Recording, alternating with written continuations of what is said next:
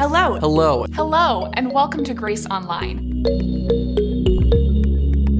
We're really excited for you to be able to receive an encouraging word from Scripture today. Because we know that God is already here, and He is ready to be with you. And let's get ready to hear today's message. Many of you know my two kids, Emmy and Ollie. Emmy just turned 3 years old, and it's really crazy because it was just like a week ago that I was holding her in my arms all bundled up when she was only a few days old, right? Like that was just a week ago, right? I remember I was so excited to be a dad. But let me tell you, I was not ready. I thought I was ready, but I had no idea how much everything would change for my life. I mean, some of you might have had a similar experience. And I'm reflecting on this right now because we're in the season at church where, once again, we visit the story of Jesus' birth. And it's easy to zone out with these stories around Christmas time because many of us are so familiar with them. We've heard these stories for years. We've seen Charlie Brown and his friends act them out. And maybe you've even been in a Christmas pageant. Or at least we've all seen some summarized version on a TV show or movie. And so that's why I'm going to ask you for a crazy favor. To try and forget what you know about these stories so that we can approach the Scripture with a new curiosity. And it might be hard, but if we listen as if we've never heard these before, we might be able to see what God might be trying to communicate to us today. So we're going to read from Luke chapter 1, verses 26 through 38 together. So let's read. In the 6th month of Elizabeth's pregnancy, God sent the angel Gabriel to Nazareth, a town in Galilee, to a virgin pledged to be married to a man named Joseph, a descendant of David. The virgin's name was Mary. The angel went to her and said, "Greetings, you who are highly favored. The Lord is with you." Mary was greatly troubled at his words and wondered what kind of greeting this might be. But the angel said to her, "Do not be afraid, Mary. You have found favor with God. You will conceive and give birth to a son, and you are to call him Jesus. He will be great and will be called the Son of the Most High. The Lord God will give him the throne of his father David, and he will reign over Jacob's descendants forever. His kingdom will never end." "How will this be?" Mary asked the angel, "since I am a virgin?" The angel answered, "The Holy Spirit will come on you, and the power of the Most High will overshadow you. So the Holy One to be born will be called the Son of God. Even Elizabeth, your relative, is going to have a child in her old age, and she, who is said to be unable to conceive, is in her 6th month. For no word from God will ever fail." "I am the Lord's servant," Mary answered. "May your word to me be fulfilled." And then the angel left her. This is the word of the Lord. Thanks be to God. Now, if you heard last week's sermon from Pastor Chris, you'll realize that parts of this sound very familiar. We have Gabriel, a messenger from the Lord, sent to someone to tell them that a baby is about to change their life and change the world. But while last week showed us Zechariah encountering Gabriel at the center of Jewish life in the temple in Jerusalem, this week we see Gabriel traveling far away from Jerusalem to Nazareth in Galilee. Now, the fact that Luke has to mention where the town of Nazareth is gives us a clue that this was an insignificant town that no one really knew about. Now, because of Jesus and countless Christmas pageants performed by preschool students, we are all familiar with the names of Nazareth and Bethlehem, but these were tiny towns on the fringe of Jewish society. See, Nazareth was in the north in Galilee, separated from Jerusalem by Samaria. And archaeologists tell us that it probably had a population of around 500 people at this time. So it was a tiny town with tiny, insignificant people. In fact, the recipient of Gabriel's message in our passage isn't even named at first. She's called a virgin, which is from the Greek word for a young woman of marriageable age, which at the time meant that she was between 12 or 16 years old. Now, her husband-to-be had something going for him since he could trace his family line back to David, that famous king of Israel. But nothing is said about the virgin's family. So we're left to assume she's probably from a poor, common family, the type of people who get forgotten and glossed over by history. Now, before we continue, I just want us to back up and remember the context of the story that came right before this. There's Zechariah and Elizabeth, and they're both members of the priestly class, and they can trace their lineage back to Aaron, the first high priest, brother of Moses. They were righteous, which meant that they followed the Jewish traditions and laws really well, and they were probably respected in their community. And they were in Jerusalem, and Zechariah served at the temple. You could not have picked two better candidates for God to partner with for his plan. The only thing that seemed off was that God had not blessed them with children yet. But then we immediately zoom over 60 miles to the north to an unknown town, to an unnamed young girl who has nothing noteworthy or mentionable about her, other than the fact that she's engaged to some guy named Joseph. And this is what the angel says to her. Greetings, favored one. See, the angel doesn't call her by her name either, but instead addresses her as favored one. Like instead of a name, she gets a fancy title. And then he says, the Lord is with you. Now, this is more than just a greeting. Saying the Lord is with you isn't a normal thing to say, like good morning. In the Old Testament, that phrase is used to refer to someone who is chosen by God for a special purpose. We see it when God calls Isaac the son of Abraham, and when God changed Jacob's name to Israel. So the fact that the angel says this, it's supposed to tip us off that God is up to something big here. See, many of us are so used to the story that we don't think twice about the fact that Mary is the mother of Jesus. But to the first readers of this story, they're asking, what makes this girl so favored? She's not from a notable family. She's from a poor area of the country, and she's barely old enough to have gotten acne. I mean, honestly, that's exactly what Mary seems to be thinking herself, because we see that Mary was greatly troubled. She's confused, perplexed. What? God hasn't favored me. I'm a nobody. Now, isn't that typical of us humans? We think that titles are earned, right? Like, get your PhD, and then we'll call you Dr. So-and-so. We think that we receive the title when we earn the role, like being elected president or instated as manager or coach. We think that special names are only given after something special has been demonstrated in the life of the person. So the successful businesswoman has the magic touch. That star athlete is the golden boy. Show us how you're special, and then you get a special name. See, Mary's confused because she doesn't know what she has done to earn the title favored one. And when she looks at her life, it doesn't look like God has favored her much. So it doesn't seem like an honest descriptor of her. But the angel calls her favored one because that's how God sees her. Now, the Greek word that is translated for favor is the same word used for grace. Mary is favored because she stands in God's grace. Now, this whole greeting turns our attention away from a what to a whom. It's not about what Mary has done. It's about who has favored her. It's meant to turn our attention to the personal agency of the Lord who is with you, the with you God who breaks into human reality. Mary's lack of notability is notable precisely because God is the one who has given favor to her. Mary, the one who had no claim on her own worthy status, but God is the one who raised her up from a position of lowliness and has chosen her to have a central role in salvation history. But Mary still needs a little time to come around. She's confused and unsure what's coming next from this messenger. So he says, "Do not be afraid, Mary." Now he addresses her by name this time, letting her know that he does, in fact, have the right person. His message is addressed to her. You, Mary, have found favor with God. Or another way to say it is, you have been favored with grace. See, the angel again is trying to make it clear that Mary isn't earning God's favor. Rather, she's receiving God's predetermined blessing that he intends to bestow on her only out of his own goodness. Mary didn't do anything special for God to choose her. God chose her out of his grace. And then comes the bombshell announcement that is the whole purpose of the angel's visit. He says, you're going to become pregnant and give birth to a son, and you are to name him Jesus, which means Yahweh saves. I wonder what must have been going through Mary's mind as she was hearing all this.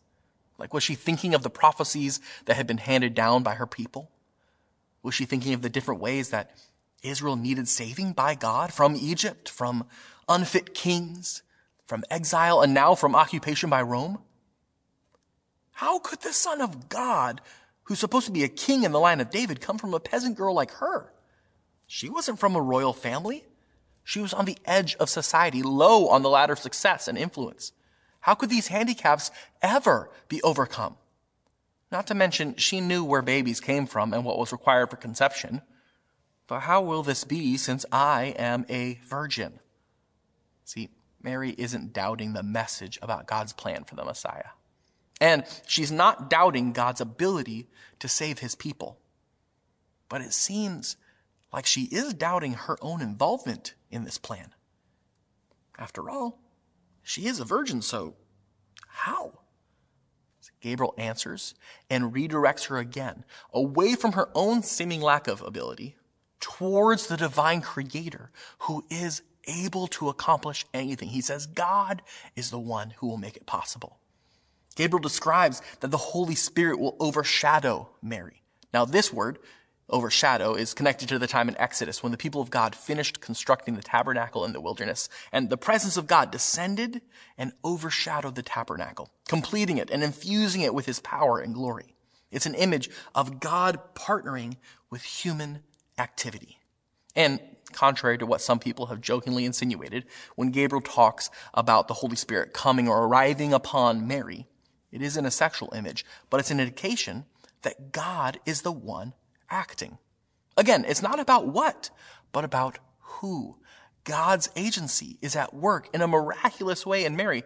And that same word for coming or arriving upon is used by Jesus when he says that he would send his Holy Spirit to give his followers power to be his witnesses. And it's the same word used to describe what happens at Pentecost. Gabriel is redirecting Mary to put her attention on God who is able, God who is with her. And then Gabriel gives Mary a miraculous sign to prove that he is from God. He tells her that Elizabeth, Mary's relative, is pregnant and expecting a child, even in her old age.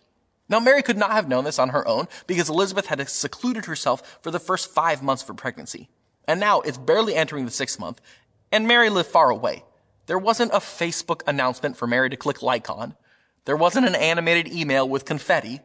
The only way for Mary to know that Elizabeth had a miracle baby was through the miraculous message from God.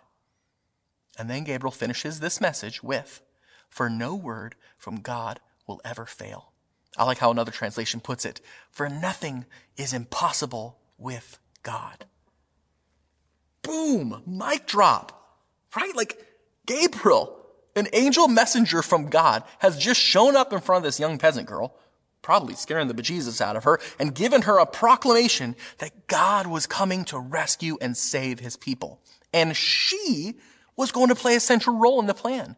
She was going to get to become the mother of the Son of God. I mean, this isn't small news, right? This is big news with big implications. Everything about Mary's life is about to change, starting with the fact that she's about to become an unwed pregnant girl. And in those days, in that society, there's going to be a lot of suspicion around her. Probably a lot of shame heaped on her. Who knows what Joseph is going to say? Who knows what her own family would even do? Will she be disowned? Thrown out? I mean, she was a young unmarried woman. There's no protection for her in society. She couldn't own her own house. She couldn't get a job unless she sold herself as an indentured servant. But her life was on the brink of getting established. She was betrothed to Joseph, and he was a good man. Could she risk all that? She was about to start her life with Joseph, and once they had a few kids, Mary's life would be secure. She would have a husband, a family, people to care for and to take care of her. Would all that get taken away from her? Mary was a young woman with a lot to lose. And this angel's message, while it was good news for Israel, might have sounded a bit too risky to be good for Mary. God was asking her to partner with him, but it would involve letting go of everything that Mary had in mind for her life. How would you have responded if God was asking you to partner with him, asking you to take a central role in his plan, but it would involve some big risks, and maybe even letting go of your own plans for your life. To be honest, I have a really hard time with this personally. I don't like laying down my plans. I mean, I'm a driven person. I'm goal-oriented. I'm all for getting advice on where to go or what goal to shoot for, but don't you dare tell me how to get there. I'll take care of that myself. I'm self-sufficient. And honestly, my way is probably better than whatever way you were going to tell me. I mean, maybe you don't struggle with thinking so highly of yourself like I do, but we all want some autonomy, don't we? We all want to be able to choose for ourselves. I haven't met anyone yet who is completely content being told what to do by others. And that self-worth is something that has been put into us by God, which is exactly why he doesn't force Mary into his plan. He invites her. And Mary responds in an incredible way. I am the Lord's servant. May the message you shared with me come true. She says, I'm in, I accept. Even at the risk of great personal loss, Mary accepts God's invitation of partnership. Even though it might mean changing all her plans about her life, she trusts God and submits to his leadership. And for any of you that have ever had a baby enter your life, you know it changes everything. I mean, maybe this story hits me differently because I'm in the stage of life with very young kids right now, but I had never thought about the gift of Jesus' presence like this before. I'd always conceived of Jesus as a friend to walk beside me. I mean, friends are fun, right? Like you enjoy their company. They help you not feel alone. You do fun activities together. You schedule hangouts or when you're younger, sleepovers. Or when you're older, you go on trips together. But most of your time is spent away from our friends. In fact, it's when you spend a lot of time with a friend that you realize they're impinging on your normal way of life, and sometimes it gets a little annoying. Now, maybe you've thought of Jesus as a friend, or maybe you've thought of Jesus like a coach. And that's a great image of Jesus, right? A great coach who can help us get better at life. Now, we like Coach Jesus because coaches are available at set times. And they come prepared with pertinent advice about the thing that they're an expert in. I mean, that's why we hired them. That's why we joined the team or joined the gym. Coaches focus on that one area of our lives that we've decided we need help with, and then leave us to manage the rest of our time and the rest of our lives ourselves. But the unexpected gift of Christmas that we didn't ask for is God with us. See, when Jesus comes as a baby, you can't keep the rest of your life separate anymore. Babies are ever present, influencing and changing every decision we make, affecting every place we go, co-opting how we spend our downtime, transforming how we plan for the future. I've told my wife before that kids are really inconvenient. And I was only half joking, but they are inconvenient to my way of life, right? Like I'm no longer able to just come and go as I please anymore. I don't get to choose my sleep schedule anymore. I don't get to behave the way I want or eat whatever I like. And don't get me wrong, my wife and my kids are the greatest joys in my life. My life before these other humans invaded might have been more autonomous, but my life now is so much fuller. My life is so much richer for having these other humans deep connected to me. Deep community and connection is what we are made for, and the people that we are in deep connection with are one of the primary ways that God forms us. I mean, God knew exactly what he was doing when he gave headstrong Drew a daughter like Emerson. But it involves a complete change of life when someone is with you at all times. And is that really the way we want God? Do we want God with us? Or do we prefer a savior on retainer who only comes when we call, who stays in his own lane and stays out of our business? I mean, if he's around all the time, he'll notice all the dark and untidy areas of my life. If he's around all the time, I might have to start watching what I say. I might need to change my habits. Is that what I really want? That sounds inconvenient. I mean, have you been living a compartmentalized life? I know I often do, where we keep the different areas of our life separate. Like sometimes we even act different when we're around different people. Like this is my jovial, nice self when I'm around people from church. But these are the jokes I tell when it's just the guys. Or this is the side of me that only my family sees when it's at the end of a long day. See, we keep these different areas of our lives separate, and we work hard to be successful in each one. We try and act like a good Christian when we're involved in church activities, and we try and be a good friend in our social circles, and we try and stand out at our work, and it's exhausting.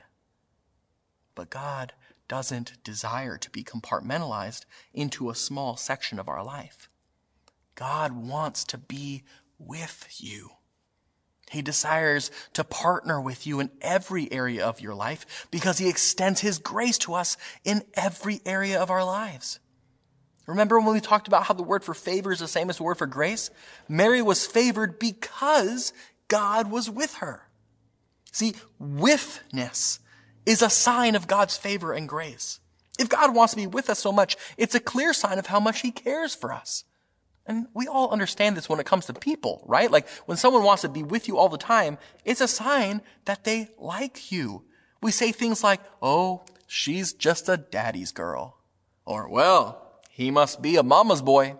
Or, honey, I think he must like you because he seems to be spending a lot of time over here.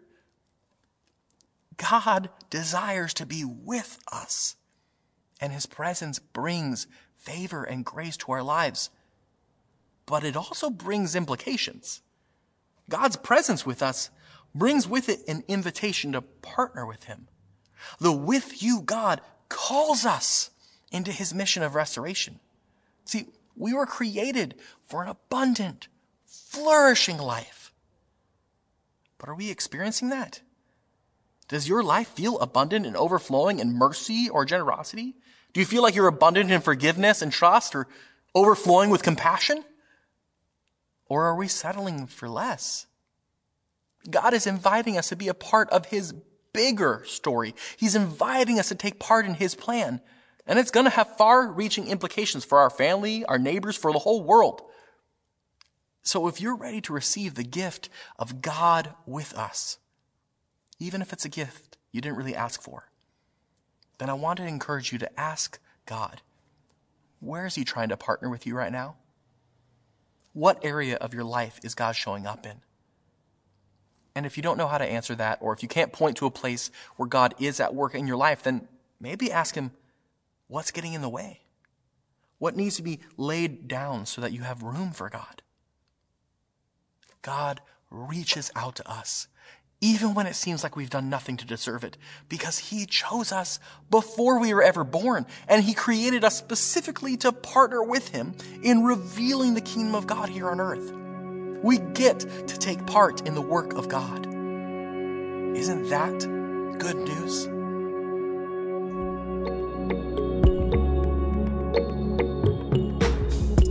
If you'd like more information about our church, please visit us online at gracehb.org.